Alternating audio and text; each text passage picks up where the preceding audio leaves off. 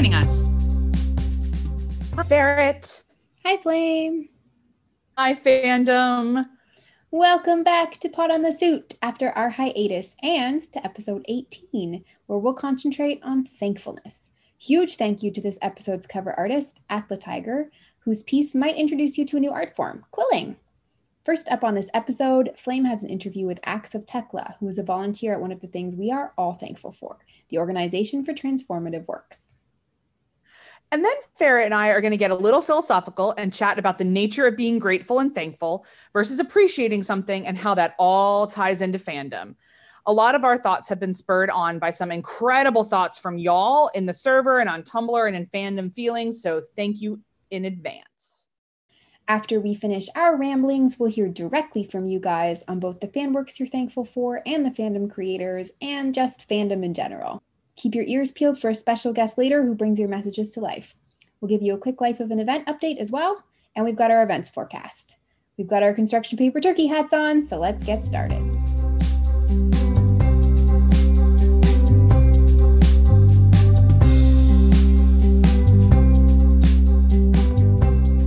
Hello, Potscastlandia. Welcome to today's interview, and we are kicking off our thankfulness episode with a volunteer from OTW, because I think we can all agree that the thing we are the most thankful for is Archive of Our Own.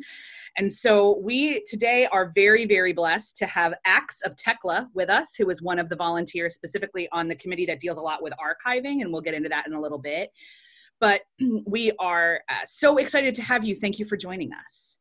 Thank you so much for having us. And we who work at the archive are also very thankful for it. Well, that's exciting. We are big stans around here. So glad to know that those of you guys who spend all of your time doing it are as well. And please, on behalf of all of us, let me thank you and your colleagues for, I'm sure, the hours and hours and probably decades of your life that you feel like you have given to this. So thank you so much. I would love to know how you got into fandom and what fandoms you are active in now, if you wouldn't mind kicking us off that way. Absolutely. So I was always a pretty nerdy kid, but I got into fandom, like many people my age, through Harry Potter. It was the year 1999. And this was back when Google was like the new kind of weird kid on the block of search engines. Oh, I remember that. Yeah, we were all kind of scared of it. We still use like Netscape and stuff. Yeah. Oh my God, Netscape. I'd forgotten about that. So I was using Yahoo, which, if you remember, you didn't only have the option to search, you could also browse categories. So I go in and literature, children's literature, Harry Potter. And among the list of sub categories, there's fan sites, and then there was fan fiction. So I clicked on that, and the rest is history. I've been a reader and a writer, not so much a poster, but still, ever since. And is Harry Potter still like your primary fandom? Is that kind of how you are still active? Or are you in other things now? I would describe myself as a serial fandom monogamist. I still occasionally go back to Harry Potter, but most of the time I have a thing that I'm really into for like anywhere between a couple of weeks and a few months. There are a few things that I keep going back to. So the Star Wars prequel trilogy, Tolkien, Yu-Gi-Oh! Over the Garden Wall, I always get into it towards October, November. It's so seasonally appropriate. Avatar: The Last Airbender, just finished a rewatch with friends. So oh, nice. My co-host Ferret loves Avatar, so I've not encountered it yet, but it's on my list. It's very good. I will not squee further. Okay, I'll come back to spare you the gushing. I love the idea of serial monogamy, by the way. We have a friend of the pod, Ashes0909 is her username, and she's also a serial fandom monogamist and kind of gets really into things. And it's not kind of how I experience fandom, but I love hearing from you guys. I think I'm too ADD with it. I keep dipping in and out of other things. So I love hearing from folks that are like, no, I want to wholeheartedly love something for about 10 days. And then I would like to wholeheartedly love something else for 10 days. It seems like you guys get to experience a wider breadth of fandom than I do. Whereas I just like now know Tony Stark's shoe size, you know, like it's this like really kind of intense deep dive. And it's a totally different way to experience fandom. And I love the breadth that us nerds have to love something so deeply. Indeed. I cannot agree more. Yeah. So what kind of, talk me through how you went from writer and consumer to, you know, being on staff of one of the guardians of fandom freedom, I guess. Like, can you talk me through that process? So I was actually on LJ, and I was around for strike through / bold through and the FanLib thing. And I didn't get involved in the Organization for Transformative Works or the creation of the archive right away because I was in college and then I was in grad school and then some other stuff was going on. But I was a fairly early member of the AO3, or I had a login fairly early on in the beta, and it was so much better than fanfiction.net or than trying to find things on LJ that I moved almost completely and never looked back. You know, every so often I go back and try to remember the series of links to get to that one series on LJ that hasn't moved, but it's really good, or something like that. But, or you know, there's a pairing or a fandom that's very small. And so one braves fanfiction.net to see if there's anything else there that's worth reading. I have found a couple of my favorite fics that way. So, well, that's encouraging to anyone listening who still posts there. I know we make fun of it a lot, for ill or for better. So I'm glad to hear that there's still some good stuff happening there. There is. I know several writers on AO3 still cross-post to fanfiction.net, and they do have different readership. Yeah, I'm sure. Yeah. The experience that we talk about in Marvel fandom the most is a difference in tagging. Yes. And so I'm sure if you're somebody who doesn't maybe as value the tagging system as much, we talk about it a lot in the fandom spaces I'm in as like a safety measure, almost like an emotional safety mechanism. If that's not as much of a value to you, I can see why fanfiction.net still works for you in a lot of ways. But if the tagging is really important, I would imagine, at least for me, that's one of the reasons I don't go back to FFN, because I don't love surprises as much. I kind of like knowing what I'm getting into. So that's kind of my preference, but I can see if it's not a value to you, it wouldn't be yours. Well, I think they also have an app, and I believe the app has a built-in screen reader. Oh, that's different than, yeah, and I don't want AO3 to ever have an app, so you guys don't have to censor anything. So yeah, but they do censor quite a lot, so that makes sense that they can have an app. Yeah, so we're talking about how I got involved in volunteering. So I'd been a user of AO3 for many years, and in October, November of 2013, there was a call that went out for volunteers for the Open Doors Committee, which, you know, do you want to rescue archives and rediscover old fic and the kind of thought, and help save fandom history? And I thought, yeah, I want to do that. And I don't have a whole lot on my plate at the moment, so I applied. I didn't get in that initial run, but a few months later, in preparation for importing the Yuletide archives, they needed a few more people, so I was invited to join then. I believe it was April of 2014, and I've been a volunteer ever since. At this point, I actually double-checked with our chair. I am the second longest serving member of the Open Doors Committee. specifically, one of our co-chairs was one of the people who brought me on, and the other came in and with the next round of recruiting.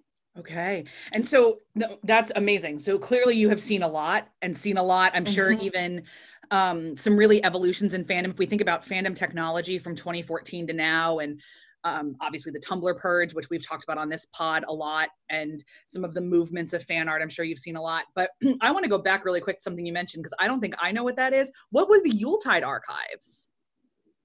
Oh, so Yuletide is an annual FanWorks exchange. It was initially organized by Astalot, and I'm afraid I can't remember the other couple of folks off the top of my head, but Astalot was also, of course, one of the OTW founders, and also wrote the automated archive software, which was a predecessor to the AO3 software.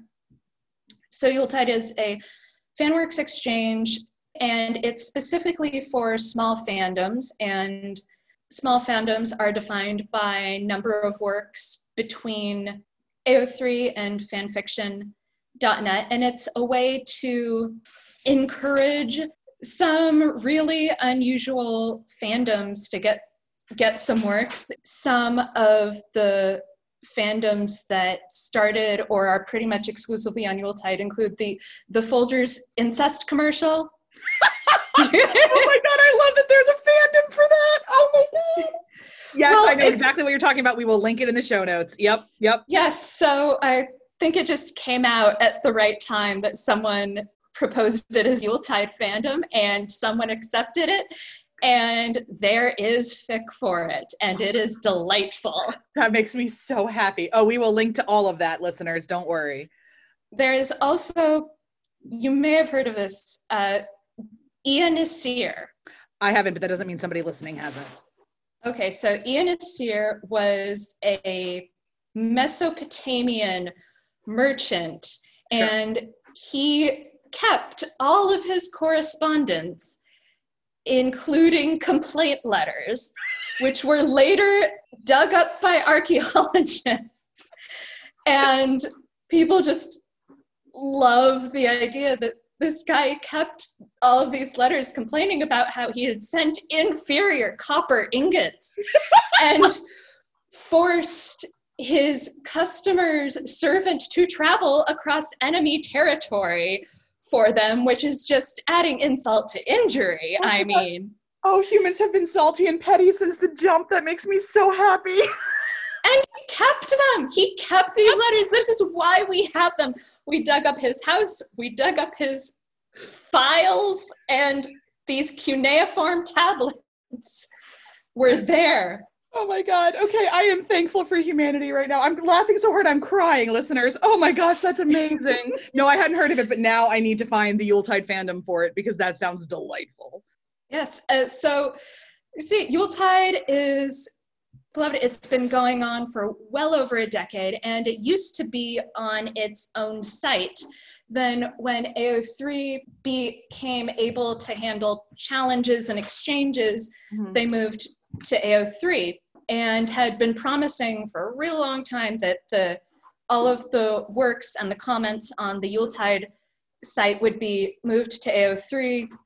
It finally happened in 2014, and because there were years and years of works on this, of course, we needed a lot of people to handle it, because we didn't want to just mass import everything, because a lot of people had already put their old Yuletide works on AO3, and then there would have been duplicates. And because we were actually importing the comments this time, which almost never happens, it just increases the difficulty multifold. The only reason it could happen this time is that Astalot was writing the code herself, and had written the code for the Yuletide site and for AO3, so she knew how to plug them into each other in a way that really no one else could have. In order to avoid duplicates and get the comments that were being imported added to the correct works, we invited people to let us know what the old URL was and the URL of their new work so that we could make sure that they were linked in the code. And obviously with such a huge archive, they needed a few extra people to handle all of these tickets. So that was why I brought it, and I stayed ever since. That was, at the time, I believe at the time it was our largest import. Yeah, so Yuletide was about 7,500 works. Yeah, it looks like HP Fandom, with about 8,500 works, is the largest import we have ever had so far. That was a few years later. Yeah, that's a lot. So obviously digital archives are one thing to kind of for you guys to import. And I think, you know, folks who aren't familiar with tech, like just trust that that's a lot of work. When Tekla said tickets, that's kind of how that's how projects are referred to in IT. So there's a lot of that kind of technical stuff. What about some of the more, like you talk about the physical fan site, the fan stuff, like fanzines from the 60s and 70s. How do you guys kind of go about archiving those and protecting and saving those that are not digital already? So we have actually partnered with a real world library. The Fan Culture Preservation Project, which preserves physical media, is a joint venture between the OTW and the Special Collections Department at the University of Iowa. Amazing. That specifically preserves fanzines and other non-digital forms of fan culture. So for example, con booklets, posters, fan art, just anything physical. It is mostly zines, but pretty much anything physical, and I'm going to go with made with paper. Okay. So, I mean, we have some, for instance, we're in the Marvel fandom, we just finished running, as we're recording this, it's starting, but as you guys are listening to this, it's far over, Marvel Trumps Hate, in which a lot of people make fan work themed crafts. So they make like mugs with Tony painted on it and things like that. Would those kind of things be wanted in an archive as well? Like what kind of things in a physical archive are important for fandom history? That is a really good question. I don't think we've had anyone so far offering to donate crafts. That would really depend on the University of Iowa's ability to store and archive them. So I would have to ask about that. Yeah, I'm just curious because I think, I mean, like obviously pottery is a really big deal to archaeologists. So, but when does it become a big deal in the timeline of things, I guess? But particularly like interestingly for us at Marvel Trumps Hate, which is a massive Marvel-wide fandom auction for your knowledge, where people offer fan works and then people donate money to charity in kind of response to that. And the craft auctions have increased this year in terms of everybody being inside. And people have kind of engaged with their hobby, their fandom hobby and their craft life, like some really pretty embroidery, things like that people had never molded before. They were given this chance to be inside and for so long. This chance. And we kind of hyper focus them. So if I think as an academic, I'm like, well, 2020, I'd want some fandom crafts and kind of see that evolution because Marvel can't be the only ones doing that. But I'm not an archivist. I'm a current academic. I study contemporary culture. So I was just curious if there was like a line somewhere that there was a derivation of in terms of what becomes archivable and what is just current trends, I guess. Yeah, that's a really interesting thought. As I said, I'm sure it depends a lot on the project in question. Of course. Because as at some places, when it comes to crafts, you're then talking about more physical storage space and probably potentially different preservation conditions from things that are on paper. Yeah. My my offline best friend, who listeners will know as Soulmate, does a lot with handicrafts made by political prisoners, professionally, and the process of things that were made out of like leather or fabric versus things that were made out of paper. And I've learned a bit about that archiving stuff, but certainly I'm not a archivist. I don't have that kind of brain. So that's really fascinating. So then you, as an Open Doors person, do you interact with that fandom, with the University of Iowa, or would that be somebody else on your team? Like, I guess I'm asking if somebody listening has a box of fanzines, and they don't really know what to do with them or if they would be useful, how do they get in contact with you guys to help facilitate that with the University of Iowa, or do they go straight to the University of Iowa? Like, how do you guys work with that? So the best way to get in touch with us is to use the form on our website. We'll make sure that goes in the show notes. Yeah, so just in the subject, say something like, I have fanzines, I want to donate, or you can specifically call out the Fan Culture Preservation Project, or the FCPP. There is one member of the Open Doors Committee, Mrs. Potato Head, or MPH, who handles all of the special collections and the FCPP. So we would just ping her on that email, and she'd move ahead getting in touch with Iowa and ensuring that people have the right address to send it to and can get reimbursed for postage. Okay. If that's something that they need or want. And obviously, even though this is hosted at an American university, you guys are looking at international fandom, I would imagine, knowing archivists. You're not just looking at American-based fandom. Is that correct? Absolutely. I mean, we usually get things from the US and Canada just because the OTW, we're still reaching out. We are very interested in being a place for anyone who wants to be there, but it doesn't mean that everyone wants to be here or that they necessarily think of the OTW or Open Doors as a place that would be relevant to them. Are you talking about like other cultures? Like is it still a pretty English speaking, centric, organization at this point? Is that what you're trying to say? Well, I mean, there are a few things. I mean, for one thing, frankly, international postage is really expensive. Pain in the ass. Yeah, it's so. Yeah. So if someone were not in the U.S., they might not even think, "Gee, I should mail this to." Of course. An American university and not look into it at all. Though, as I said, we are happy to reimburse for postage. So the working language of the OTW is English. Currently, the first language that everything is available in, and the only language that absolutely everything is available in terms of our website and such, is English.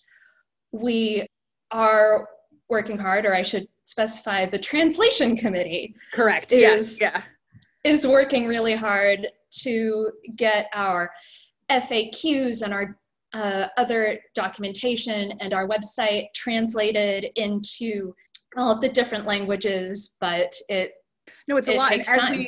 As we record this, you guys just put out a call for translators, and I know on various Discord servers that I'm on, several of the Marvel fandom folks from those countries and those language bases volunteered and applied, and I know they're really hoping to be helpful. Oh, that's wonderful. And a thing I should specify, when the call is put out for translation volunteers, they do list teams that are specifically looking for new volunteers or more volunteers, but if you speak a different language and want to ask about that team, or if you speak a language that we don't have a team for yet, like, new teams get started because someone is interested in starting them. Yeah. So I think it's important for all of us to remember too, as you bring this up, OTW is a volunteer organization. It's a nonprofit. And the laws of your nonprofit are pretty much that nobody draws a salary. Like you guys put you put all of your costs back into server running and a lot of the tech costs. And for anyone listening, please remember that the OTW is incredibly transparent with their budget, and you can always look at it yourself. But I think those of us on the outside of an organization as big and as slick looking and professionally behaving as OTW forget that fundamentally it's a volunteer situation, which means that if you have a skill that can be used and it's a hole not being filled, somebody on you being the listeners, somebody on you being OTW probably wants to hear about that. And it's not, if there's a language being excluded, it's not out of prejudice, it's out of availability. And so bridging those gaps is an important part to make this a whole fandom experience, but we all have our own limitations as both human beings and organizations. I know we here at Pod on the Suit talk a lot about how do we get it to be more accessible to more people. So like we're doing more transcripts because transcripts are easier to translate than audio. And we're trying to do a lot of that kind of thing, but it's difficult and arduous. And so anybody that can think in both languages and write and communicate in multiple languages is a true gift. First of all, you're a genius as far as I'm concerned. But remember that if something isn't available, it isn't because somebody hates your culture necessarily, which is sometimes the language I see on Tumblr where everybody is angry all the time. It's probably just that somebody else hasn't said yes yet. So, think about it that way as we're all thinking about how we can contribute to the perpetuity of fandom.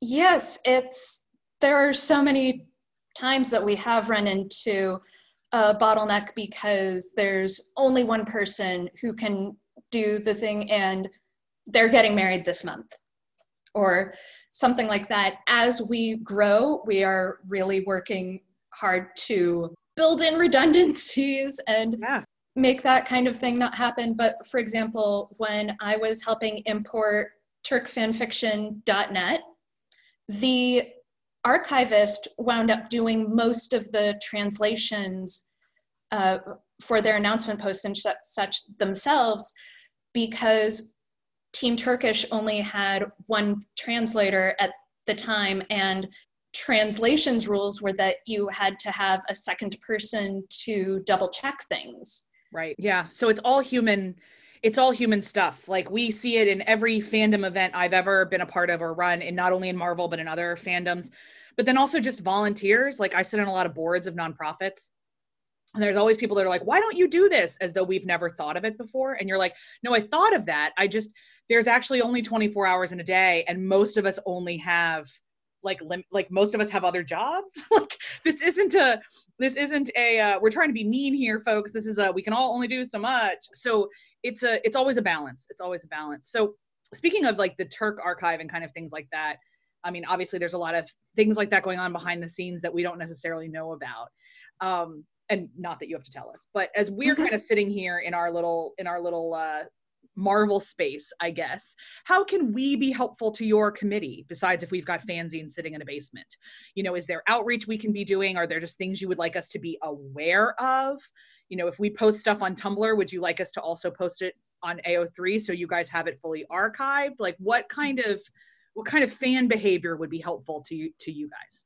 Well, one thing that I do want to make clear about the Open Doors Committee is that we're not going out and finding archives to rescue, partly because of personnel limitations, but more significantly because the Open Doors Committee is part of the Organization for Transformative Works. And that means that the values and the priorities of the OTW dictate what Open Doors can do and how we do things, which means essentially that where other preservation projects like the Yahoo Group's Fandom Rescue Project put preservation first, and when Yahoo Groups was going down, they were just trying to save absolutely everything that they possibly could, partly because of speed, but also because, you know, that really was intended to be an archive, a repository of large amounts of information that could be studied en masse. Whereas the OTW and Open Doors put a priority on creators having control over their works. And so we feel that when a moderator contacts us, a moderator or an archive owner contacts us to import their archive to the AO3, that's very similar to if they were switching servers or changing the URL. They have been given the responsibility for keeping these works online, and moving them to AO3 is a way to do that. But we have an outreach period. We try to email people directly if possible. We really make a lot of efforts to ensure that if people don't want their works imported, they can contact us and tell us so, and that when the works are imported, creators can very easily get control over their works and delete them or orphan them, move them to their regular accounts, move them to a secondary account, so that they can do whatever it is they want to do with their works because they are theirs. So back to my original point, what this means is that Open Doors cannot rescue archives if we are not alerted to the fact that that archive needs help, and more particularly if the moderator or owner is not interested in working with us or isn't interested in giving permission for someone else to work with us on their behalf. That's an incredibly important point that I'm really glad that you spent the time unpacking about the idea of consent, and also just the focus that while the archiving is very, very important, the primary entity of OTW is the protection of creators and our control over our own works. And just as a reminder to everybody listening, you know, Farrah and I have talked extensively in other episodes about where that came from and why that value is so sacrosanct to OTW. And they've also been open about that too. So feel free to dive on into their website and swim around and find out what they've said. But when we think about cultures, which we talk about a lot on this pod, about, you know, cultures of Discord servers, cultures of fandom, cultures of ships, cultures of everything, a huge part of the culture of OTW is always going to be to protect us as creators. And so that is a different thing, which is why they're not, you guys just heard Tekla say they're not going to go out and start hunting around Tumblr for like dying hashtags. Like that's not their gig. That's not what they're looking for. They're much more interested in making sure that people have their own control. So part of a dying archive means that, as we've talked about in the past, creators lose control of their works. So in doing that work, you know, what we just heard Tekla say was that it's just as much about making sure that creators have perpetual control as it is about making sure that that people can read it forever. Which I know is difficult for some people whenever an AO3 user, especially a big name fan, decides to delete their account and all their works. And that is, you know, heartbreaking and all those kind of other emotions that fly around Discord servers and Tumblr and Twitter whenever that kind of thing happens. But it is incredibly important to remember, you know, please keep this interview in mind whenever that kind of thing happens. The number one priority is always the creator's control of work. And we want to protect that. And we want, as fans, we want that to stay in place. So as grievous as it is when something disappears, it's not worth sacrificing the consent of creators for automatic archiving, I guess. Mm-hmm. So kind of hold those two things in tension. But yeah, man, we've had a lot of deletions recently in Marvel fandom and people are really upset about it. I don't know if that's happening in other fandoms, but we've been struggling with it a little. Oh, that's really sad. I do want to, in that case, let people know that there is on AO3 an option called orphaning. And what this means is that essentially you transfer your work to an orphan account, which is just a general account. It comes under orphan account. You can either take your name off of it or not. So it can be orphaned and anonymized, or just orphaned.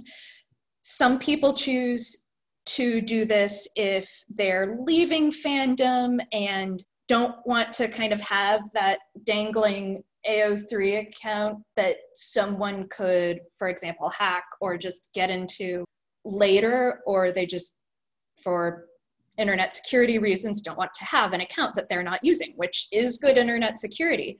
So you could then orphan all of your works, but keep your fandom name on them. If there are works that you're staying in fandom, you know that people love this work, you don't necessarily want it on your account with your name attached anymore. Yeah. You can orphan and anonymize. The one thing to be very, very clear on, though, is that any changes, oh shoot, I mentioned some personal information in the author's notes of that one chapter, any of that, you have to do that before the works are orphaned, because once they are orphaned, it is almost impossible to get them back because all of the creator information has been stripped from them. And so support it is very difficult for the support team to confirm that those works are in fact yours. Fair. And if they can't confirm that, then they can't give them to you, because they can't do anything, because you could just be a total jerk and trying to mess with someone else's fix. So that's always exactly important. Yeah, so that's, something we kind of remind people of all the time. But I think it's interesting in fandoms that are in transition, which I think Marvel definitely is. It wouldn't surprise me if that happens a lot. But back to kind of like, now that we've kind of covered creator protection and everything else, as fans, is there anything you'd like us to know, or any kind of fan behavior you'd like us to have to make the work of the Open Doors Committee easier? Anything is just being aware of you enough? Is that what you ask of us? Because we're happy to do that. Yes, the Open Doors Committee is one of the smaller projects, and I think that what we do is really cool. We have so many small and old archives that are really important parts of fandom history that have been rescued, and I think people should check them out for a perfect time capsule of slash writing in right around 2000. There's an old archive called the Chains Archive that was imported, I want to say around 2015. It was one of the earlier ones that I was involved in. And what was really special about it was that it allowed slash, and it allowed BDSM and all that kind of thing at a time period where a lot of fan archives didn't, because they were really worried about adult content and about getting in trouble for hosting it. This, of course, being the days before we owned the goddamn servers. Yes, owning the goddamn servers is pretty much the battle cry. That's what we've got to do these days. So, yeah. Yes, and it just makes me really happy that it's still here, that it hasn't just vanished from the internet. A bunch of things.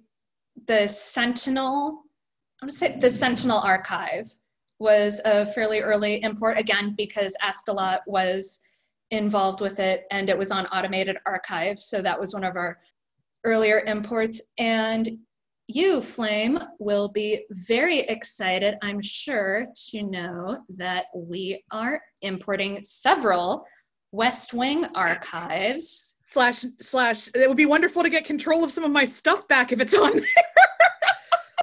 I'll have to start poking around. Do you remember West Wing Fan Fiction Central?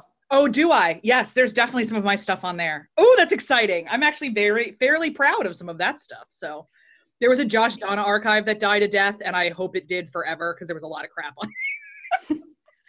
But that's exciting. There was a lot of really good fic on there. And one of the really cool things is that West Wing Fan Fiction Central had itself rescued the West Wing fan fiction archive. Yes, I remember that. That's amazing. Yeah. And the Big Block of Cheese, which was a Slash archive. They did. Oh, that's so exciting. I didn't write Slash at the time, so I didn't really pay attention to that one. But oh man, that's so exciting. It's a really important thing because that fandom was pretty harsh to Slash fic. So which is interesting for a whole host of reasons we can talk about it another time. But I'm really excited that you guys have done that. Oh, that's exciting. Yeah, and I mean, I myself have discovered new fandoms through this. It seems like nobody cares about Blake 7 anymore, but I don't know what that is. God love you. I'm glad you enjoy it. It's an old British sci-fi TV show that basically looked at Star Wars A New Hope and Star Trek and said, but what if cynical? Oh, so you just mean like every British show from the 80s. Got it. No problem. It was in fact from the 80s now that you mention it. And so Mr. Flame is a massive Red Dwarf fan, which is pretty much like that kind of conversation. Like, what if we took this but made it a bunch of assholes? So yeah, yeah, it's more like, what if the, multi-planet hegemonic government was not benevolent? Yeah. Oh, that's exciting. So like Futurama came from this place essentially. So this, maybe not directly, but if we talk about like cultural heritage, that's exciting. Okay. I'll see if Mr. Flame ever watched Blake 7. He grew up in the UK in the 70s and 80s. So I will have to ask him if he ever watched that. But you found that because of your archive gig. Yes, because there were a couple of small archives that we were importing, and my real life job was very light at the time. So because they were so small, I basically just imported them all myself, even though it was what we call a fully manual import, which is when, so there are varying degrees of automation that we can apply to imports, and we do try to focus them on the larger archives. But if an archive is no longer online and it's small and it would be kind of more trouble than it's worth to write the code to put it into the format that could then be plugged into the AO3 importer back end and imported that way, we do a fully manual import, which is basically the same thing as when you are adding your own fix to AO3. Do you have to come up with the tags too? Because that's tags, summaries, and titles are what stress us all out the most. We actually have a process for working with the moderators based on the structure and whatever tags or tagging like elements were available in the original archives to create a list of tags and their AO3 equivalents. Oh. We do not necessarily require the works to be tagged with like the AO3 canonicals. It's also to help the tag wranglers send those tags so that they show up in the right, with the right tag sets later. But yeah, we work with the mods to determine the tags for each work.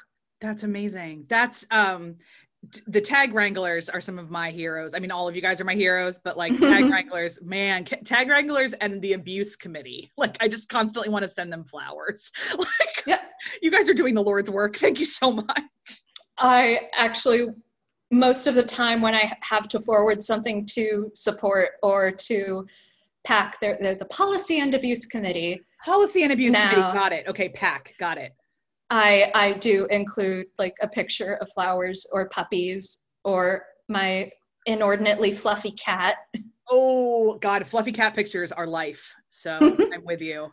Well, she is very fluffy. So. Oh, nice. One of the mods of our server has a cat who's like right now going through getting her winter coat. So she's got her summer coat and her winter coat. She's just a walking fluff ball.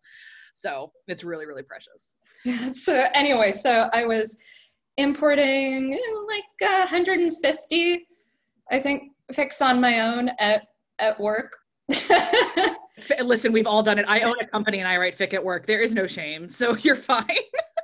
And I just, in the process of reading all of these summaries and kind of skimming the page to make sure there were no egregious typographical errors that I should delete before posting, I went like, wow, this show sounds really cool. I love it. I love it. And it has a really great fandom, actually, kind of one of those things where the only people who are still there and the only works that have been preserved are the really good ones. Yes. Yeah. You've gotten rid of you've separated the wheat from the chaff, as it were. So yeah, I feel that. So then I went and found them on YouTube and amazing. Watched them with my roommate cracking up every other scene because it was a BBC sci-fi show from the 80s. Their budget was, pocket change. Yeah, their budget was about £4 and they filmed it in the middle of Cardiff. Yep, got it. Yep. Oh, and especially for this one, so completely reasonably, they decided to put what budget they had towards their permanent set for the spaceship. Awesome. Okay. However, they do not get to that set until well into the second episode. Oh, yeah, that's so peak BBC. Like, that's so peak. I love it. I love it. Because they're doing all this setup. And so there is this very important scene that is very clearly filmed in a parking garage. Yes. Yes. Oh, I love the creativity of humans. That is so peak BBC. I love it. Spoiler alert, they still do that. So yeah, and like the camera, the shots are all clear, but the camera almost never moves because they could afford a cinematographer to make sure, to set up the camera so that nothing was blurry, but no fancier than that. But absolutely not. Absolutely no. Absolutely no. We cannot afford tracking shots. We cannot afford to zoom in or zoom out. We can occasionally afford a panning shot. Occasionally. We need to remember how far technology and budgeting have come. We can make movies on our phones now, folks. So make sure to go back to YouTube and watch Blake 7 and get excited. So that's amazing. Well, this has been utterly fascinating. I don't want to take up too much more of your time because I could keep talking all day, but you, I'm sure, have archives to import. So before we leave, are there any, maybe it's Blake 7, but are there any fan works or small fandoms, I should say, that possibly we haven't heard of that in your work as at the Open Doors Committee you've come across that you'd encourage us to check out? Oh boy. So I think one of the coolest things that we've done through Open Doors is actually set up a number of memorial archives for writers who passed away and who fortunately had fandom friends who they left in charge of their works and who could organize their import to the AO3 so that they would be preserved and stay up so that people could keep enjoying them. If you go to the Open Doors page on FanLore, on the index you can see a list of memorial archives set up with the assistance of Open Doors. They include the Donnell Lights archive, the Leah Adesio archive, and the Dana Knight archive. And so in the days before you could assign a fandom next of kin for yourself, these folks did it for themselves and had friends that they trusted to do this. And I think that's really great and really special. Yeah, that is really special. We talked about fandom next of kin on the server a little while ago, but we haven't said it on the pod. So that's an important feature that you guys have, where those of us who don't maybe tell offline life people about our fandom life can make sure that AO3 has the contact details to a fandom friend who knows how to and can get access to your account and kind of make the fandom wheels keep spinning, as it were. if anything tragically happens to you in the offline life. Well, we will definitely be linking all of this stuff in the show notes that you have mentioned, including the memorial archives and, finding and the link to submit things to Open Doors and kind of all that other stuff. So everyone listening, if you're listening in your car, don't worry, you don't have to be taking it. You didn't have to take any notes. We've got it all in the show notes for you. But Acts of Tekla, thank you so much for joining us. This has been utterly fascinating. And like I said, I've got a million more questions, but I will let you go for now. So thanks again, and happy coding. Thank you.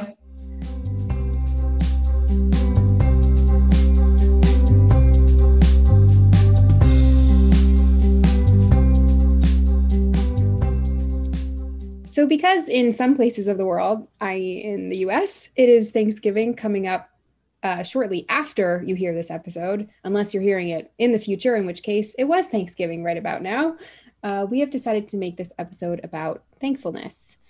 And we have a lot of gratitude for fandom, which we'll talk about as well. But first, we wanted to sort of explore the idea of thankfulness in general, how people relate to the idea of thankfulness versus, say, appreciation, and about how thankfulness is expressed in fandom. So as the resident American here at the Potscast, I wanted to talk a little bit about the celebration of Thanksgiving from an American national holiday perspective, because for me, it has been an evolutionary understanding of the day. And the reason I'm bringing this up is because sometimes the more we understand something and the more deeply we can appreciate what goes into something, the more thankful we become for it.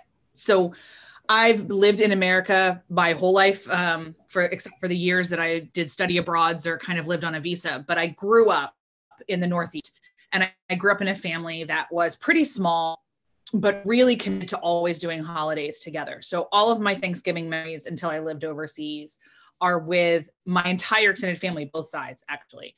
And is incredibly important to my entire family that we did the thing where you go around the table and talk about what you're thankful for.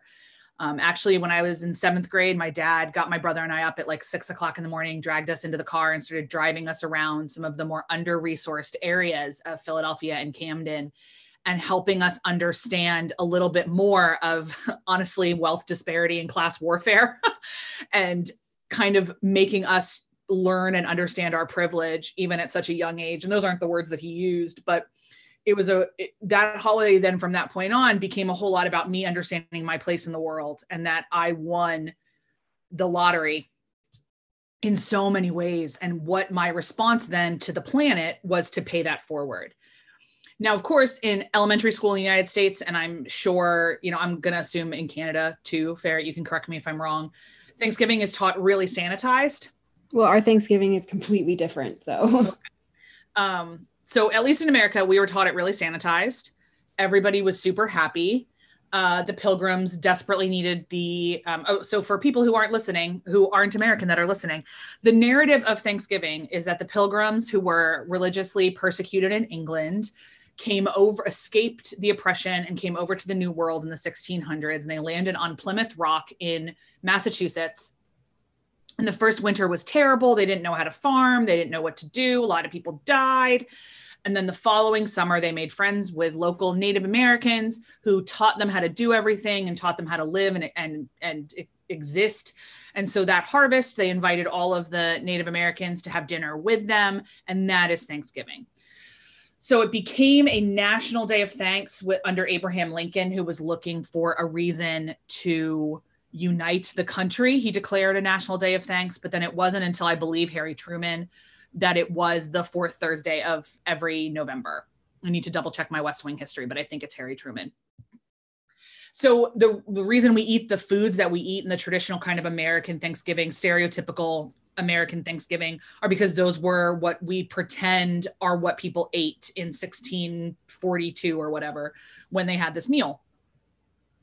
So I grew up thinking that this was all wonderful, that Native Americans just kind of gradually died away for any number of reasons, but it wasn't weird that we didn't know any or see any in my daily life. And it certainly wasn't because of random acts of genocide. or anything else. And as I grew older and started asking more questions and being taught more things, I realized that in fact, the spirit behind Thanksgiving is wonderful, and I cling to it. And I believe the ultimate value of hospitality is incredibly important. Opening up your table to anyone who needs food is a huge value of my life. But the day itself is a farce. The day itself is part of how we kind of create a myth about America. And I'm not saying that we shouldn't teach little kids to make turkey hats, because man, they're adorable. But it's a lot of a much more complicated day than I was led to grow up. And I say all of this not to get on some political soapbox, because everything I just said is factually accurate, but instead to say that as I understood that the relationships between the United States government and Native tribes is incredibly complicated and predatory, and how what we truly need to be thankful for in a lot of ways beyond food, clothing, and shelter, which is the stuff a lot of people kind of roll off their tongues. But as I sit and really unpack that and think about that, especially this year, what does it mean to be thankful, and how do you have it as a posture? How do you exist every day understanding that in some area of your life, you also won the genetic or postcode lottery in some way, and there is some area of your existence that is better than someone else's? And how do we exist in that and pay that forward and live within that? So I spend a lot of my time thinking about this, because I'm a cheeseball and I love kind of thinking about this, but also because I was raised in a family and in a subculture that was incredibly insistent that your life better make the life of someone else better. If I leave this planet without improving the life of anybody else, I have failed in a way. And that's how I was raised. So Thanksgiving was always my favorite holiday, even more than I love Christmas. And I have a real thing for Flag Day, but I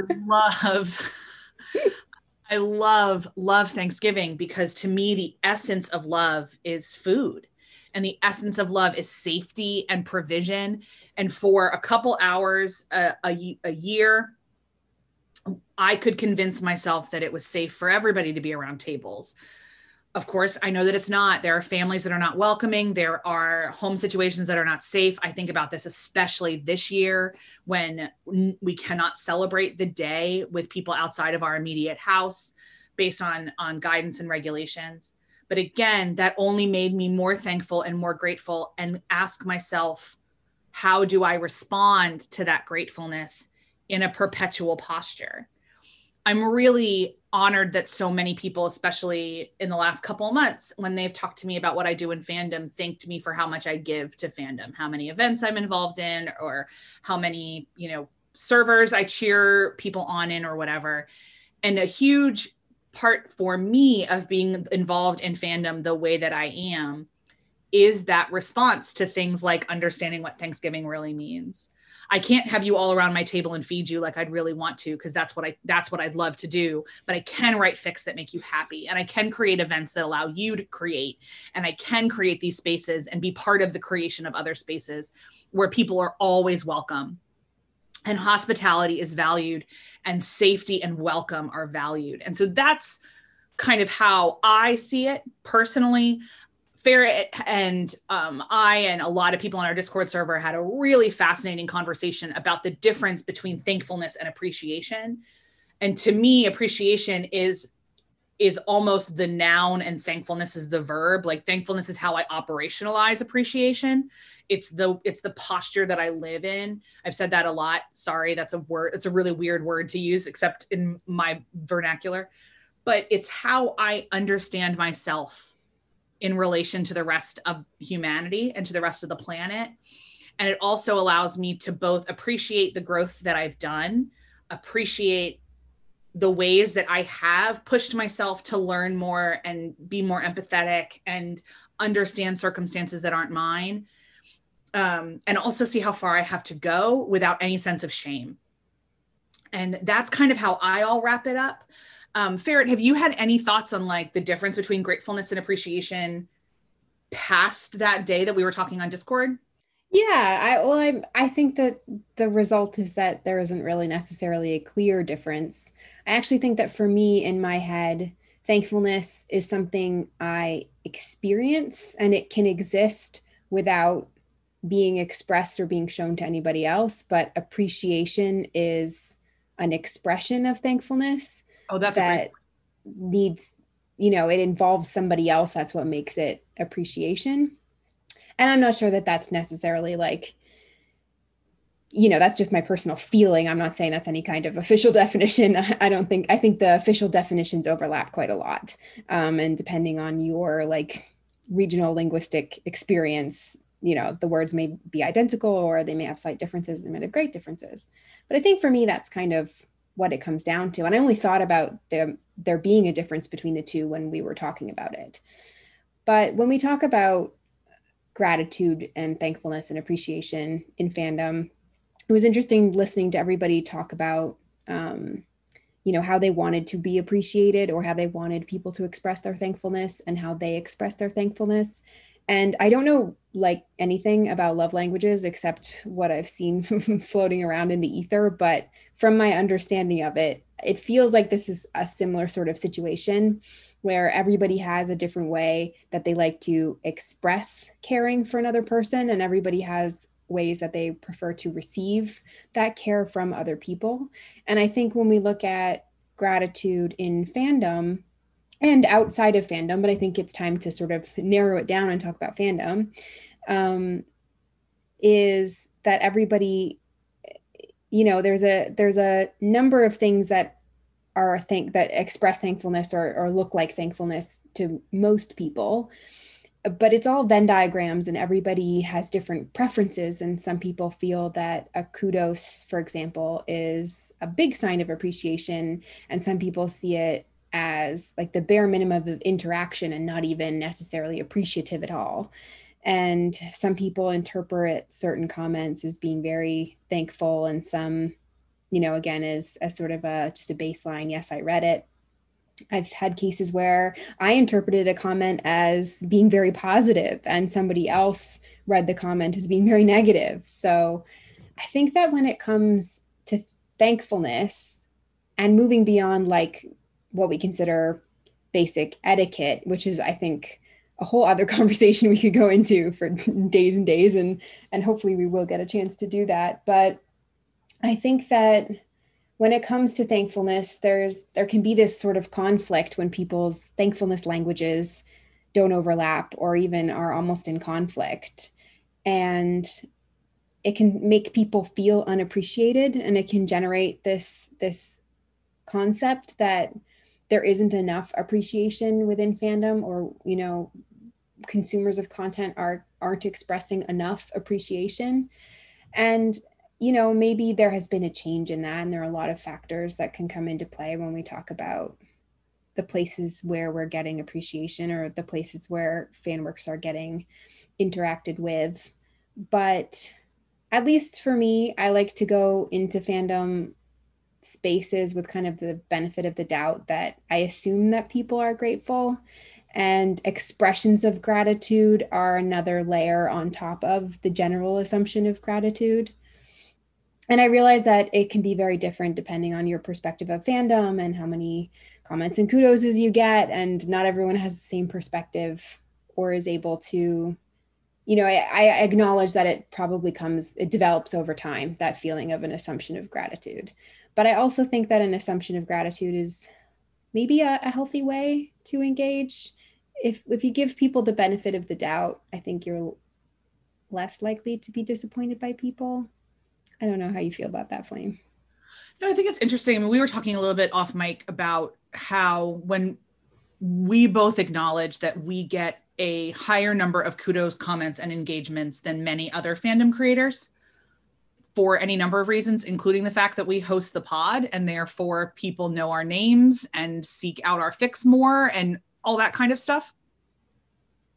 And so I want to acknowledge that the way I think about this might be very, very different from somebody who is not active in the community and who does not have a section of readers that I can count on.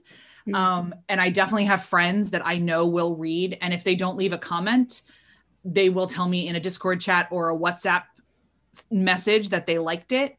I also have really great friends that will tell me if something isn't working, like you, very blatantly, because blatant is love in my relationship with Ferret. But I don't, because of all of those mechanisms that I have in my life, my love languages for fandom are different. So I love that you brought that up, because love languages, for people who don't know, are acts of service, words of affirmation, gifts, time, and physical touch. Those are kind of the 5 ways that humans basically both give and receive love. So if we think about those in fandom, it would be like DMs, adding people on in public places, conversations. Yeah. Really receive love that way.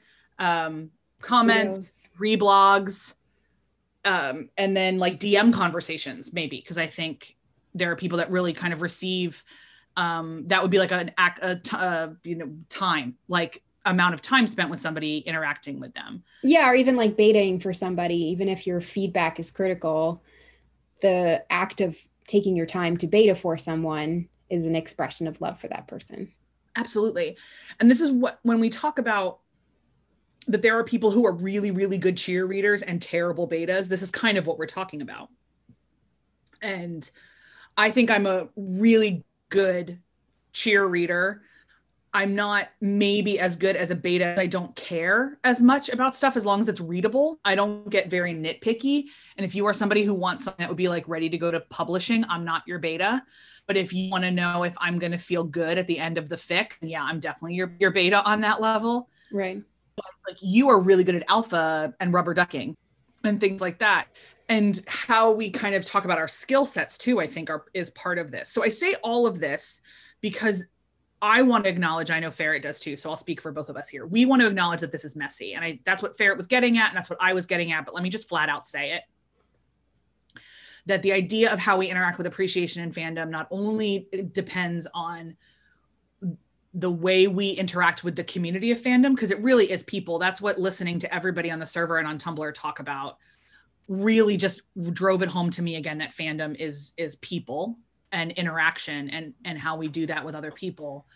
But so it depends on that. It depends on if there's been drama lately and how you're feeling about things, I think. It depends on where you are in your personal life and what you're trying to get out of fandom at that time. And so it can be very cyclical and very messy. But like we talked about in episode 3, I think, right? Where essentially you have to kind of not draw your entire self-worth from fandom. Yeah. Because that way lies madness, literally, and not just literarily. This kind of dovetails into that a little bit for me too. Like, what was that AO3 comment of the day thing that you sent me where they were saying like you have to decide what kind of words you want? Yeah, that was interesting. It was in response to a question from someone who was saying they were finding it difficult to appreciate comments that were very short. Someone just saying, "Oh, I loved it," or "This was great." They were struggling to find the sort of, I guess, depth of thankfulness in that they were hoping to receive.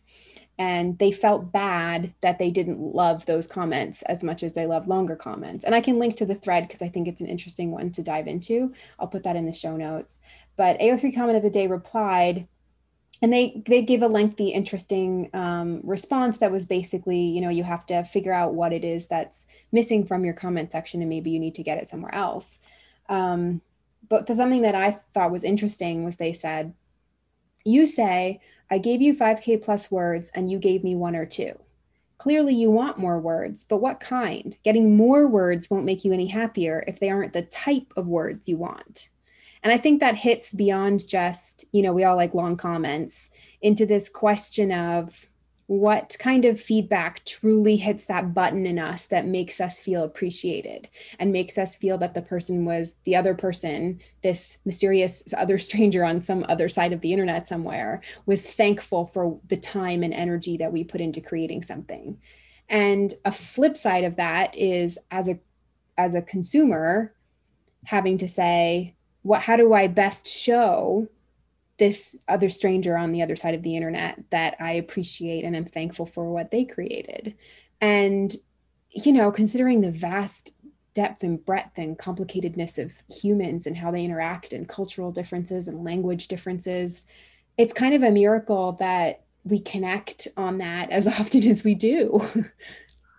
Yeah. And I think one of the things I found interesting in this is people saying, for instance, that comments from strangers actually make them more nervous because they can't figure out why a stranger would say something nice about them. But comments from their friends are a lot more helpful. Yeah, I think that really drives back to the valuation within feedback, this kind of assumption that, you know, it's an assumption that your work is bad unless proven otherwise by somebody that you deeply trust. A stranger can't convince you that you're better than you think you are. And that touches on a whole other category of engagement with your own work. Yeah, and that's messy, and like all of this is messy. But if we think about how we can express things, there are definitely tips and tricks. Like there are folks that have put emoji keys in their author notes to kind of just say, if you use this emoji, I know what you mean. I know I've put a thing in my author's notes. It's like, I would just really love to know if you liked it or not. Like, that's it. Because there is a perception in some people that comments bother authors. And I will say, I have not come across that in conversations with authors, that comments bother us. Yep. But there's times, especially if I'm commenting on a big name fan, like I read a lot of Tiss and Dragons stuff for Winter Iron. They're my favorite Winter Iron authors. And there's times where I'm like, oh, they wrote this in 2016. Do they really want to hear that I liked it? And I'm like, yes, of course they do, because they're human beings who want to know that something they wrote in 2016 made me happy. Yeah. But I have this moment where I'm like, oh, I don't want to bother them. Then I'm like, don't flame. We're all human beings. So this gets into too, I wonder if because the beautiful thing about fandom is that it's anonymous to the extent that we create our own online personas. But the kind of downside to this is that do we assume that everybody else has their shit together more than we do? Yeah. And I think we also assume that anyone who has produced something that we consider, you know, by whatever standard, we either think it's super well written, or we see it has a lot of kudos or a lot of hits, or it's been sitting around for a long time, everyone seems to like it, it's on every rec list, or just, you know, there was a turn of phrase that made you go, oh my gosh, that was so beautiful. That's enough to make us say, oh wow, you know, they must be better than me in some way. Yeah. And then we transfer it to a quantifiable like character thing. I mean, we all do it. I remember, and I've said this, and Kukuria calls me out on this all the time. Like you were one of my, and still are, one of my favorite Stoney authors. And so when you knew who I was, that was a big deal. And I was like, oh my God, she wants to do a podcast with me. She doesn't know who I am. And I had to like sit there and think like, why am I so like impressed is the wrong word, but why do I assume that she wouldn't want to do one with me? Why is my posture that I'm less than because I've been around fandom shorter, or because I'm not really well known? And we transfer this to everybody, I think, if somebody is better at maybe one thing in one moment than us, it's very easy for us to assume they're better at everything. Yeah. And are somehow quantifiably a better person somehow. And it's just not true. Like, we are all humans trying to figure it out. And especially in this world where this is a hobby, I don't know how many, I need to learn to say this is a hobby in as many languages as possible, because it doesn't seem to be sinking into people. But we're all just doing this for fun. There's a t-shirt idea. It just says this is a hobby in 45 different languages. Oh yeah, we're working on merch. It's a season 2 goal. So but I think that 2 is happening. It's totally happening. But I think that this is like, this also segues into a conversation we can't dive into right now, because again, it's like a whole episode on its own about like classism within fandom, and like what is it, and how do we relate to people who we think are, you know, the elite? Is that the word? Untouchable? I hate the term BNF. To me, it sounds way too much like BFG, and I'm thinking Roald Dahl. But like, we do have to have a conversation about what being a big name fan, or a famous fan, or a highly kudosed fan, what that even means in a fandom space post LiveJournal. Yeah. But circling back, I think that like at the end of the day, the thing to think about here is to sort of address within yourself, and then in relationship to the people that you deal with in fandom, that this like fandom love language, your thankfulness language concept is something that's at play, and that there's so many ways that we are all different, and there's so many different places that we're all coming from, that the expression of thankfulness can be messy or difficult to do sometimes, or hard to find a way for, even the spoons for, or the guts to. And the receiving of thankfulness can be easy to misconstrue, and it can feel like not enough no matter how much you get, and it can feel insincere. And I don't think that there's any need for any of us to make feeling good about ourselves any harder than it already is. And so I think that there's room on both sides for people to, and I know this is rich coming from me, there's the entire pot servers laughing their ass off right now, but there's room to get better at receiving gratitude, and there's room to get better. Yeah, I heard that snort. There's room to get better at expressing gratitude, but there's also room to accept that part of the beauty of fandom is that we're all coming from different places, and that means that these expressions of thankfulness are going to look different. And that's just the nature of a social space where we're all so widely varied.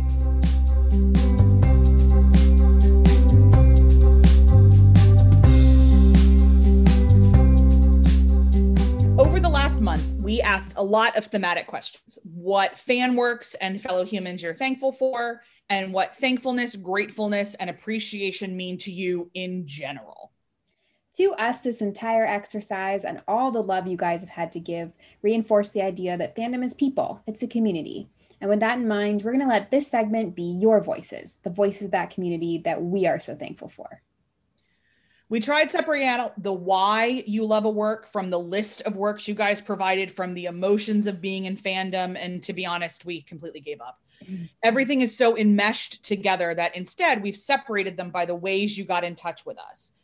Ferret and I are going to read the Discord and Tumblr and fandom feelings, but to change it up a little bit, we tapped in a friend of the pod for the emails. So first up, Alex Jamison is going to tell us those views from y'all. Hi, this is Rose. And probably the fan works I'm most thankful for are Tisfan and 27 Dragons, Sandbridge, and Communal Kitchen series.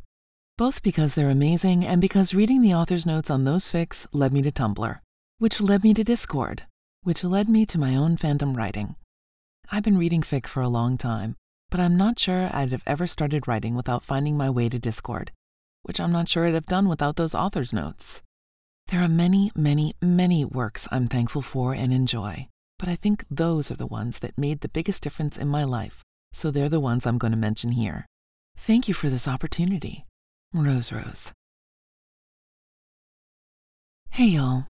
First off, I want to say thank you for doing this and giving me the opportunity to tell you what I'm thankful for. I'm thankful for With Starry Eyes and her Soft College Boys series. Way back in October of 2018, I read her fanfic Autumnal Shenanigans, and I fell in love with the college AU trope. After reading her fic, I opened up Photoshop for the first time, and I drew my very first fan art for her fic. Without reading her fic, I would never have gotten into fan art, and I'm so incredibly grateful that I've gotten to work with her so often over the years. I've collaborated with her on a fic, and I've drawn fan art for quite a few of her fics in the Soft College Boys series. I'm so grateful to have worked with someone as talented as her, and I'm happy that her work inspired me to get into fan art. Thank you again, Flaret, sending lots of hugs. Kate/@Starksnack. Hi. I'm not sure how to preface this, so I'm just going to go ahead and get into it. I saw an announcement for this podcast on a Discord server and thought I'd share. Last year, I wasn't doing so well mental health-wise. I was really isolated from everything except my partner, and nothing felt right. And so I just fell into the old habit of reading as escapism. Well, I found this fic on AO3, So Much Trouble by Tell Me No Again. And it's fun and creative and rated E, and I was new to that ship, so there was lots for me to just delve into to get away from my own life. Well, in one chapter, one character asks another if the relationship is emotionally safe, and I remember pausing and screenshotting the page. Because I know what safety is, and I know what emotional means, but putting the two together made no sense. It just resonated, and I couldn't get it out of my mind. And it created this sort of whirlwind in my life, this domino effect. I sent the screenshot to my therapist, who very graciously ignored the questionable content, and we talked about it, And I realized that an issue in my life was that I didn't feel emotionally safe anywhere, and I didn't even know what that was, or that it probably should be a priority. I thought it was so exciting, so I told my partner, and that started the process of him unveiling his true and hideous colors. He hated me reading. He hated me talking to people.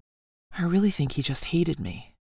But that fic made me realize that a happy relationship doesn't have to be a straight one, or a simple one. It doesn't have to be monogamous or all-encompassing. It isn't about one person being swallowed whole by another.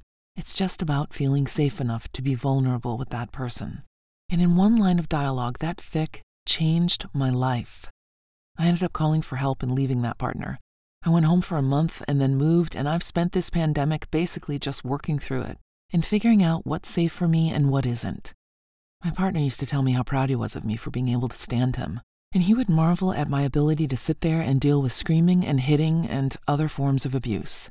I've been able to be proud of myself for not putting up with that shit anymore and moving into a better frame of mind. So it basically boils down to this for me. As humans, we recognize patterns very well, and we seek them out. One of the things we seek out is a determination between what's safe and what's unsafe. It's just a survival thing. The issue is that we often conflate familiarity with safety. We assume because we know something and we've survived it before that it must be safe, when in fact, all that means is that we're strong enough to withstand how unsafe it is. We confuse what's safe for what's familiar, and it can be really scary and really dangerous in some cases. Getting to safety can be dangerous and scary, but as there is a difference between safe and familiar, there's also a difference between surviving and living.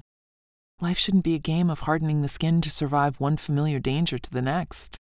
That's not to say that it should always be cushy and within the comfort zone, but it shouldn't be a test of one's pain tolerance every day. Just because you can get through it doesn't mean you have to go through it. So ask, is it safe or is it just familiar? I ended up eventually getting in touch with the author. They're a wonderful human being, and they've helped me immensely with my writing, but I'm grateful for this fic because it got me out of an abusive relationship, helped me identify a red flag to avoid another toxic-ass situation, and it really added a layer to my appreciation for fan work as a whole. It holds a mirror to things, and I definitely needed to see the familiar monster behind me. I don't have some momentous and eloquent parting words other than thank you. Holy shit. So much. Have a good one, y'all. Stay safe. Gray P. Thanks, Alex. So moving on to the other methods, our Discord server said things like Dark Steve fics or space and sci-fi were incredibly important to them. Robin named some particular favorites like thrust issues, which I agree with, and Mizzy's very famous Worms fic, which the title is Where Our Restless Monsters Sleep, but you'll see it generally referred to as Worms on most servers. Simi was grateful for all of the ABO fics, which I will add a cheer to, as well as Soulmate AUs. Spacebound Witch had a bunch to list. The Facility by Wilma, CN, The Prize, and the Vegas fic by Saber, Hooker Steve and Camboy Steve by, I don't know, some random person called Ferret. The Wonderful Dick Pic fic by Kundi. Power and Paradox by Kinky Pet. They also said Toasted Buns by Copper and Sci-Fi because it introduced me to them and they're both incredible. As Easy As series by Scavenge for Dreams. Cut the Wire by Orbing Arrow. Every single fic by Jen the Sweetie. The Held Verse. Stetsons and School Teachers by Not Even Close to Straight. The server also made mention of Blade's wonderful Rockabye verse, talked about the Papa Don't Preach series that Ferret and Sap created, and Jay's Ahead by a Century got some shout outs. Overall, the server shared so many works that we honestly lost track, but it's really clear that fan works are an important part of all of our lives, which, duh. Yeah.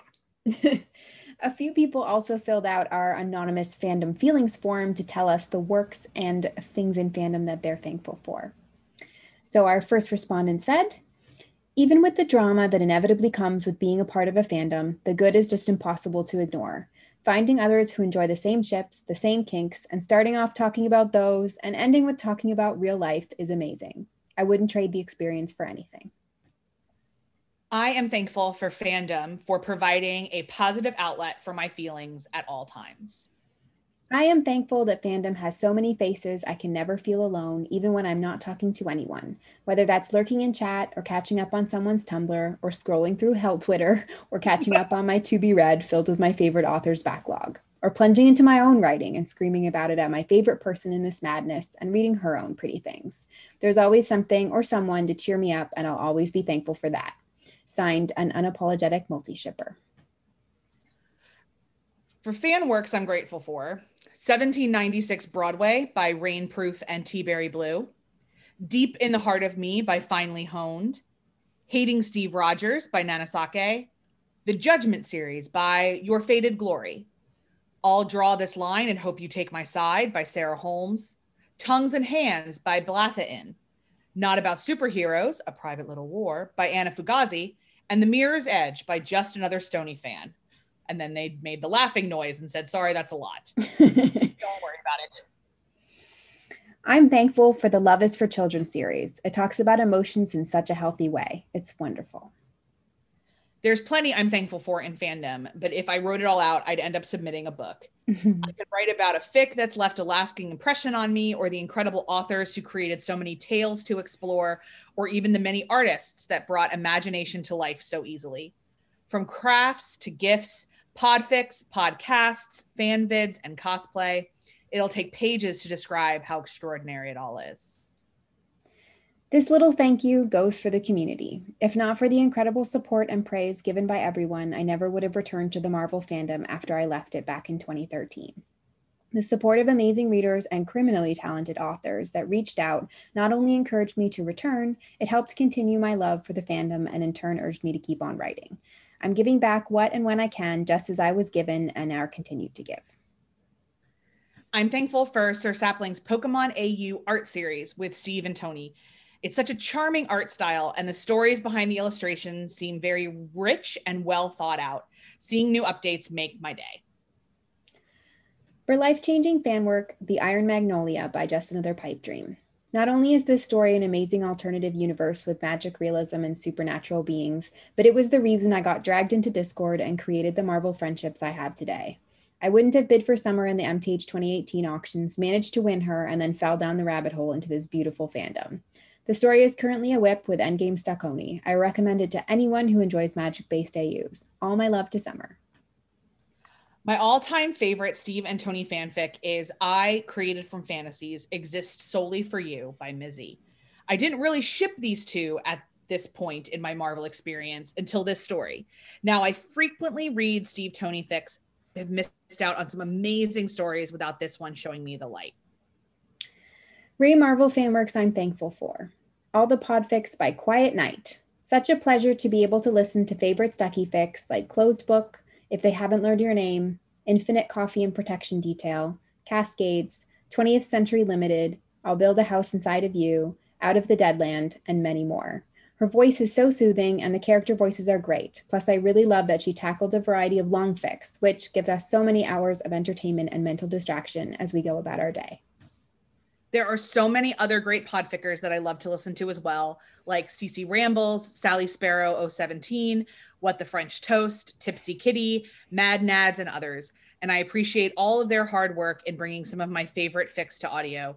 They deserve all the kudos, love, and recognition. We also took to Tumblr and got incredible responses there too. Catalina Hart said, I'm thankful to Cold and Hard and Petrified by Kristen Nuke for having amazing sex-favorable ace rep. Also, the All the Time in the World series by Not Close to Straight for the same reason. These fics make me feel seen and valued for who I am, and I love them. Thank you. We got a DM from Sapphic Futurist that says, Hi Ferret, hi Flame. Hi Sapphic. The fan work I am most thankful for is a Stucky fic, which is ironic for me because Tony is my bicycle, called Hydra Gets Trashed Party by Born Black. I love the recovery process that Bucky goes through as he starts to identify what happened to him while he was the Winter Soldier, particularly the powerful role that Tony plays in his revelations. I love the work Bucky gets to do with his therapist and the lingering message that recovery is an ongoing, messy process. I really feel that Born Black speaks life into the realities of survivors in this story, and I'm grateful for that. Raven Ray Amidala says, Celestial navigation. It reached me in a terrible time right after Trump was elected and on the 1-year death anniversary of someone I loved. Ruckus wrote, This Side of the Blue by Not Lucy. It is amazing and inspired so many ideas. Psychotic Cat Panda and Death Blood Orange also both gave us links, and we got some other straight links in our fandom feelings, and they're going to be in the show notes. Speaking of the show notes, we haven't actually been able to link every fic mentioned in all of these places in the show notes yet, but we are working on it, and hopefully we'll get those done soon. And if anyone wants to provide an assist, please let us know. Or if we say they're done and then you find one missing, we also want to make sure we get that added. So let us know that too. We're very limited by the number of paws and flames that we have going on here. So Only so many. Always looking for assists. For me, New Type Shadow on our Discord server summed up this whole exercise perfectly when she said, I'm thankful for the Marvel fandom community and its servers. People here have given me joy and enthusiasm when I had none and made lockdown easier to live with. I'm also extremely thankful for all the fanfics that make people feel better about their lives, whether the authors know they help someone or not. Hear, hear, Shadow, we agree.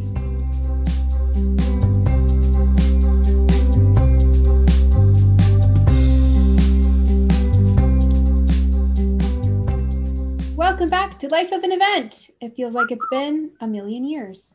It almost has. It's been like 6 weeks. So I think we just teased at the very end of the last one that we were getting going on the Steve, Tony, Bucky bingo. And we hadn't really launched. We'd launched the concept, but we hadn't launched. And now we've not only launched, we've gone right through signups and into card gifts, into giving cards. Into card distribution. That sounds much more, less on brand with our thankfulness theme, but more accurate. So we'll take it. We spent a while constructing them. So let's go back to the beginning for one who might have forgotten because it's been 87 years. It's been 84 years. Steve, Tony, Bucky bingo is something that Farrah and I kind of conceptualized, but then also really quickly realized that we didn't want to do it by ourselves. So we drafted another mod, Mrs. Mod Ebear, Moody Bear, Heather, on various servers that she is on to help not only with the Steve, Tony, Bucky server that is tangentially connected to this bingo, but also with the bingo itself.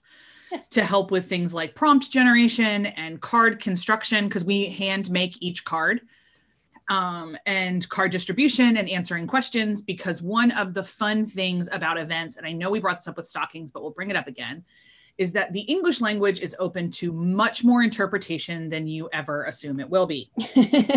With things like bingos, sometimes it's helpful to have a couple extra mods or folks read your rules so that you get a couple different perspectives, because there's a lot of us that do a lot of bingos. And so we may not catch things that are confusing to new people, or we may have a really fun idea that we've been thinking about for several bingos. Like Ferret has a great idea for a badge where we combine some stuff in this bingo that really confused other people because it sounds very contrary to the way other bingos work. And having Heather and I and Ferret kind of all bounce all those things off was really, really helpful. Yeah, so we, the three of us put together the rules and the FAQ and got some stuff set up. I think we were just starting to dive into that when we left off Life of an Event last time. And since then, we fully developed the Tumblr, and that's up and running. And we opened signups. They're not closed because you can continue to sign up.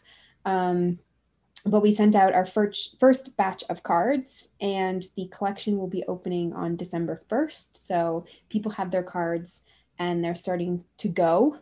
There was a bit of back-end stuff to do before we were able to start making the cards. I built a spreadsheet that people had the option for which of our 4 prompt lists they wanted to draw from.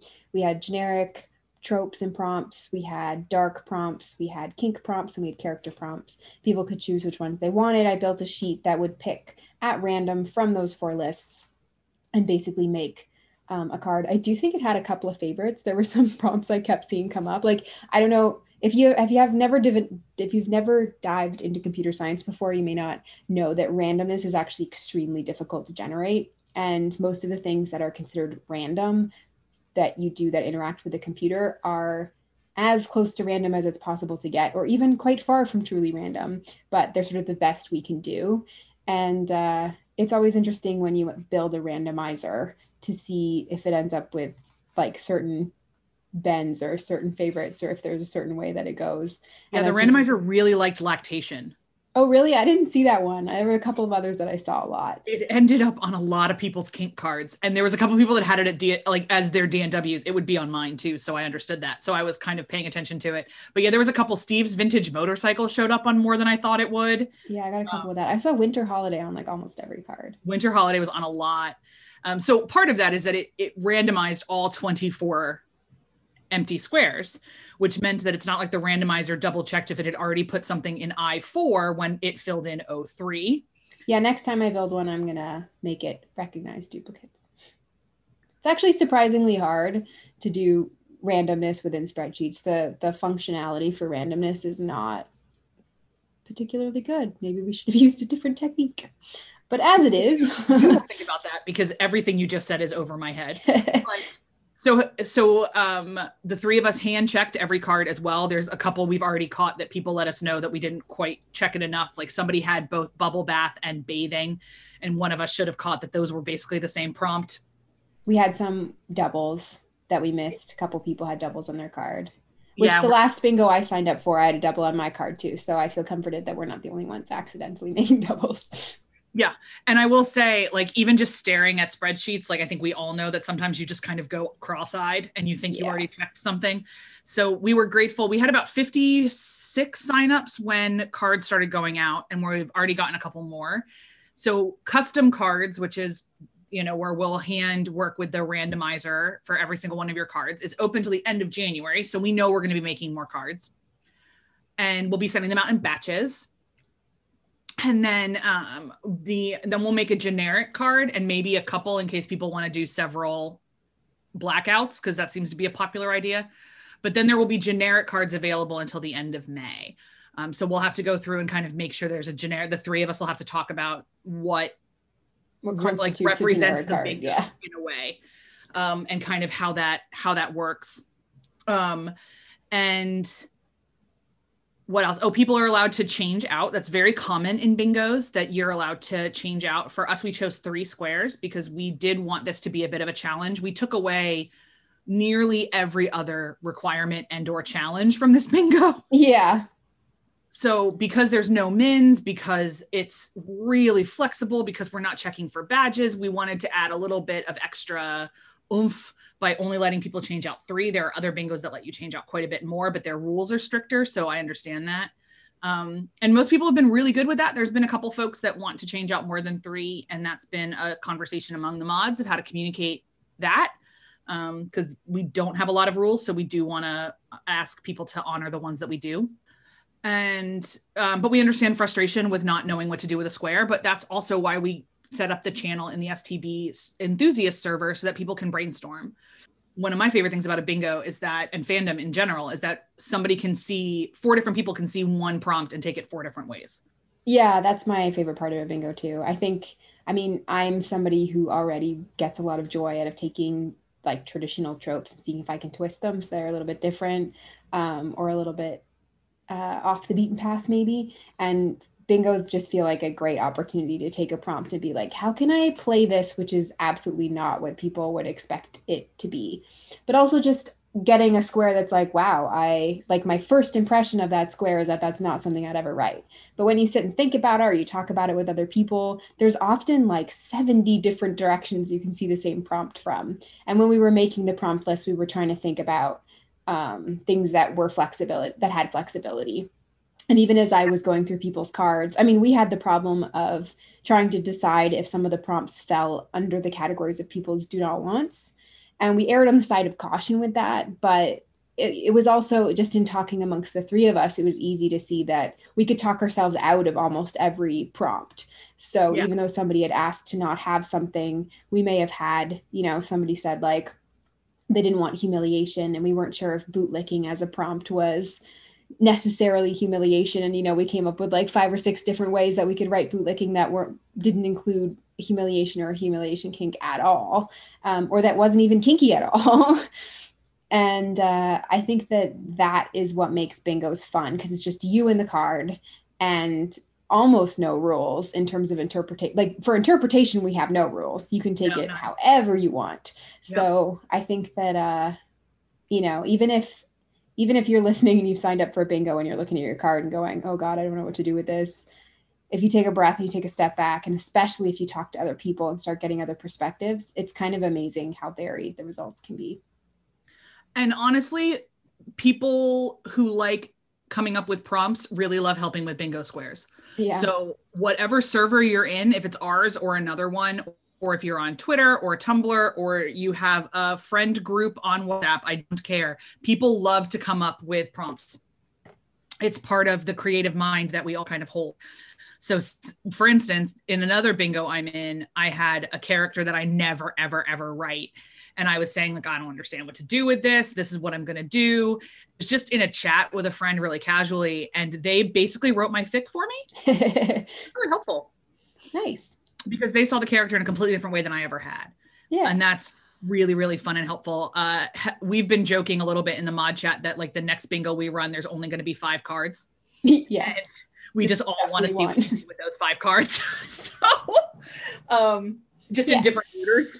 But it's only 25 prompts. You're all welcome. So I also love that there's an inherent people don't seem to suffer from the 2 cake principle as much with bingo prompts, because they understand that other people are going to get the same squares, and that means they may produce something that's the same. But I've never seen someone in a bingo be like, oh, well, someone else made something for that square and I was going to do something similar, so I guess I won't. I think it kind of helps us like push through the 2 cakes thing, because it's almost the point of the game. Because you got to deal with what you're given. So you're within what that is, and you can take it the same way as someone else. You can take it in a completely different way. And that's the freedom. Yeah, because even though there are a lot of people who see fandom as inherently competitive, because we are competitive people and we want to do the best and have like the most popular fic in that trope or whatever. And that's just an innate thing in a lot of people. Bingo is the only true competition is against yourself and your card. Yeah. So it doesn't matter if Ferret wrote the exact same square, her fic doesn't count my square. And so I got to come up with something for that square, or I'm going to get my badge, because our badges are going to be adorable. Yeah. Speaking of badges, we had far too much fun picking badges for this event. So I'm a huge fan of creative badges. Yeah. Personally, I think every event I've run has silly badges. I feel like there have been like peaks and wanes of silly badges over the years, they like it comes through trends. You'll see like it'll float around for a little while. Back in the LJ days, people had, but we also had awards back then, which was kind of like badges you didn't ask for. Yeah, I was part of awards on different like side archives, like individual archives. There was a West Wing archive I was a part of that was big on awards. Yeah, it was a thing for a while. I was part of a Doctor Who fandom group that was big on the silly badges, and that was always fun. I love silly badges. We did them with Marvel Happily Ever After. I'm doing them in my Marvel holiday prompts event, and we're doing them in this, because I just think that pushing yourself a little bit farther than just bingo blackout 4 corners is fun in a bingo. So Steve Tony Games had some good silly badges. Steve Tony Games had amazing badges, yeah, and prompts, and yeah, they were great. And I know that they're gonna, if they run them next year, there's gonna be even more variety, and I can't wait. So I do want to talk about one of the, maybe we can kind of explore a badge each episode, but I want to talk about one that I think is pretty different from what I've seen before in bingos, and that was kind of expressly why we did it. But we're calling it One Fill, One Bingo, and the idea is, for the first time in bingo history, you are allowed to combine your prompts into one fill, as long as you combine 5 prompts and they're in a row. So it's likely to cover your free square, and you can just come up with something that represents your free square.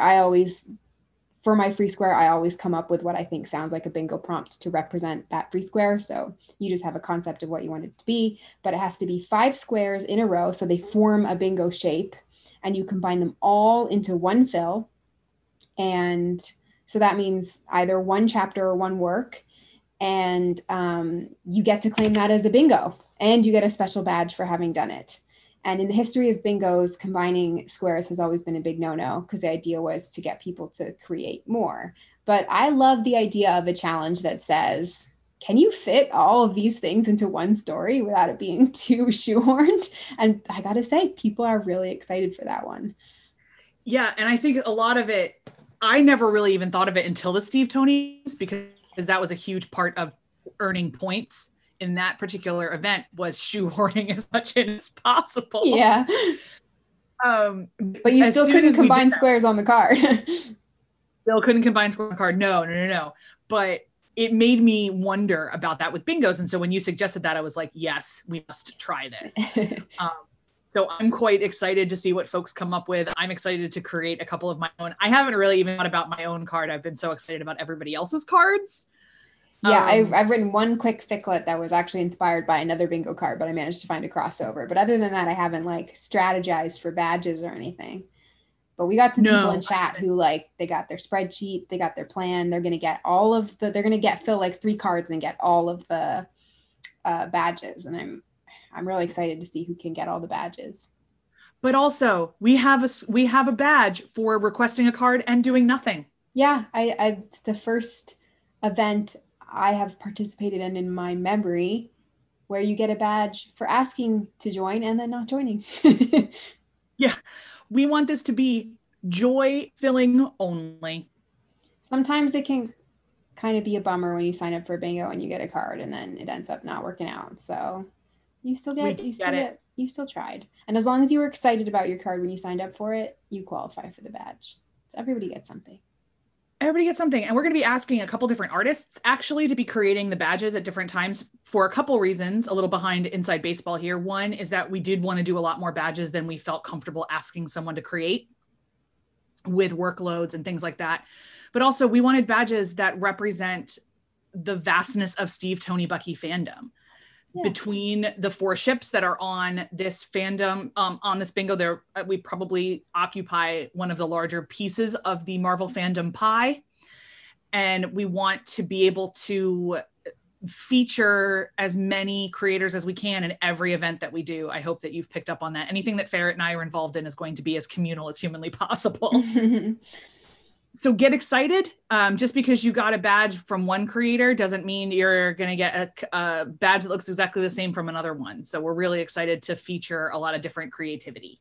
If you're listening and you're an artist and you're either involved with the event or you're excited about it, or you think it's cool, or you've looked at our badge list and you have a brilliant idea for one of the badges, please get in touch, because we are sort of in the process of acquiring people for that. And if someone's excited about it, all the better. We want to showcase people who are excited about it. Absolutely. You don't want me to draw stick figures for everything. So well, we're going to make her draw stick figures for something at least. Oh, definitely. Don't worry. It might be the You Tried badge, because that's all you can try in terms of art. But we are obviously, I hope you can hear us, incredibly excited about this. There were some hiccups, like there always are. There's always communication breakdowns. But overall, I'd say the launch of this event went really smoothly. Yeah. And no major technical meltdowns either. Ferret had to teach both Heather and I GIMP, the software program, to be able to create the badges, and that went really smoothly. Yeah, you guys nailed it. We picked it up pretty quickly, which I was glad. It's a steep learning curve, so they deserve a lot of congratulations for picking that up really fast. Thank you very much. I will take my gold stars in the form of glory hole fix. Absolutely. And we're just, once December 1st hits, we're going to be like kids in candy stores when we open up that collection. And remember, if you write something you don't want to put on AO3, we get it. There's some stuff that we write that we don't want to put on AO3 either. So you can throw it up on Tumblr, and as long as you @ the event, which is STB-bingo, we will reblog it. That goes for things you do post on AO3 too. If you reblog the feed post or make a post of your own, @ us, we're going to reblog it. Absolutely. We want to share these works as much as we can, but we're not going to be doing master posts of really any kind for any number of reasons that you are welcome to send us an ask about or right into the pod. And we'll talk about that in another life of an event. So you've got to keep track of your own stuff for your badges, But the best way to get promoted by us on Tumblr, or we don't have a Twitter for this event, but obviously if you at me or Ferret, me specifically because Ferret's never on Twitter, but if you at me on Twitter, I will be happy to take a read and give it a retweet if it's part of the bingo. So we're all going to work on promotion as much as we can, but there are 3 We Humans running this, and we want to fill our own bingo cards. So we'll be focusing on that as well. And another great place to promote your work is to join our Discord server. And if you drop a link, people are going to be so excited to read it, I promise. So that's also a great place to pimp. Yeah, right now we don't have a separate channel for Bingo Works in particular, but come December we need to talk that over as a mod team. But I promise our server loves everything Steve, Tony, Bucky. It's in the name. So next time we talk, it'll be early December. We'll have opened the collection and it'll have been open for a couple of days. I'm sure some people will have made stuff already over these couple of weeks that we're asking them to wait. So there will be a little bit at the beginning and we'll talk about opening the collection, if we've had any more questions, and if we're getting more interest going forward, and anything else that comes up. So we'll see you then.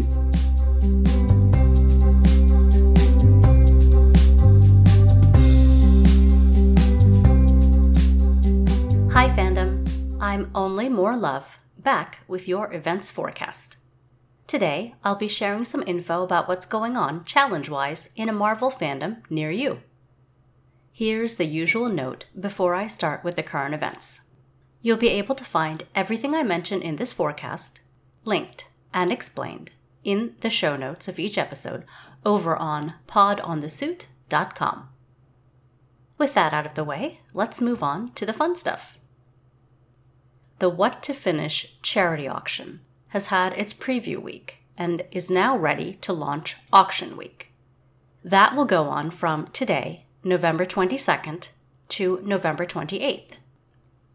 Take the chance to do some good while bumping your favorite works in progress up an author's priority list, or claim a brand new prompt by someone who looks like they share your interests. Coloring for a marvelous cause. You can claim a spot to create an activity or a coloring page or other fan works explained in the rules linked, starting November 21st. Feeling kinky? Today is your last chance to sign up to submit a work to the MCU Kink Bang. The Kink Bang is a mixed bang, meaning it allows for submissions of both fic and art, and therefore claims of both later down the line. Minimum for fic is 5K. More info linked up. Maybe you're feeling more of a holiday spirit this time of year? If so, the Marvel Holiday Fest, a prompt fest based on holiday movie plots accepting of all ships and without minimum requirements, is open for fills until January 31st. Have fun prepping those holiday fics. Ever thought it would be fun to challenge yourself and stretch your skills by arting while you usually write, or by writing when you're more comfortable drawing or painting? The Go Bang Yourself Bang provides an occasion to do just that. Sign-ups are open until December 31st, and by that time, you should be prepared to create art or fic for an already existing fic or art piece of yours. Exciting! Alongside its yearly holiday exchange, the Cap IM community is once again hosting its Cap IM Holiday Community Prompts, open for fills until December 27th. No minimums. Let's give the community lots and lots of presents, friends. The STB, or Steve, Tony, Bucky Bingo, is still open for personalized card signups until January 31st.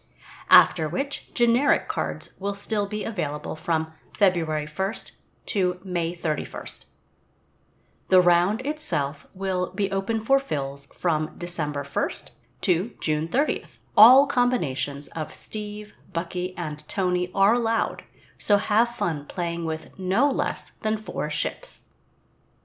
The Steggy, or Steve and Peggy Secret Santa, is open for signups until November 27th. Don't miss out! The Winter Iron Week is back with new mods. Go check out the page And get ready to create amazing fan works for the prompts to post from December 14th to December 20th. Another stocking event has arrived, and this time it's the Winter Iron Winter Stockings. Sign-ups still run until November 30th, and fills will be open until January 31st, with the works being revealed on February 1st. The Winter Iron Reverse Bang is back, and artist sign-ups close December 10th, so don't miss out.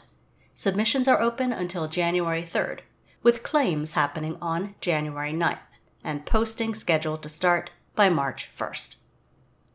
A Brucemas week will be happening from December 14th to December 21st, so if you ship either or both of our boys with Dr. Banner, have fun!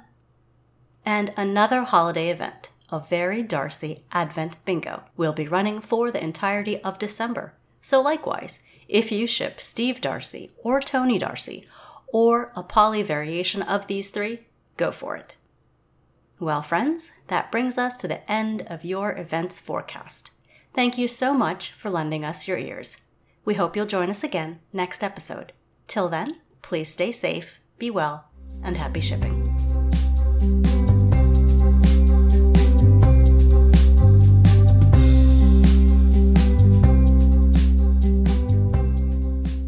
And that's a wrap on episode 18. Thank you to Acts of Tekla, Alex Jameson, Athlete Tiger, Only More Love, and everyone who wrote in for making this episode what it was. We're glad to be back from hiatus, and we hope you're glad to see us. We're back to our every other week schedule, so we will see you on December 6th for episode 19. You've been listening to Pod on the Suit. Thanks for joining us.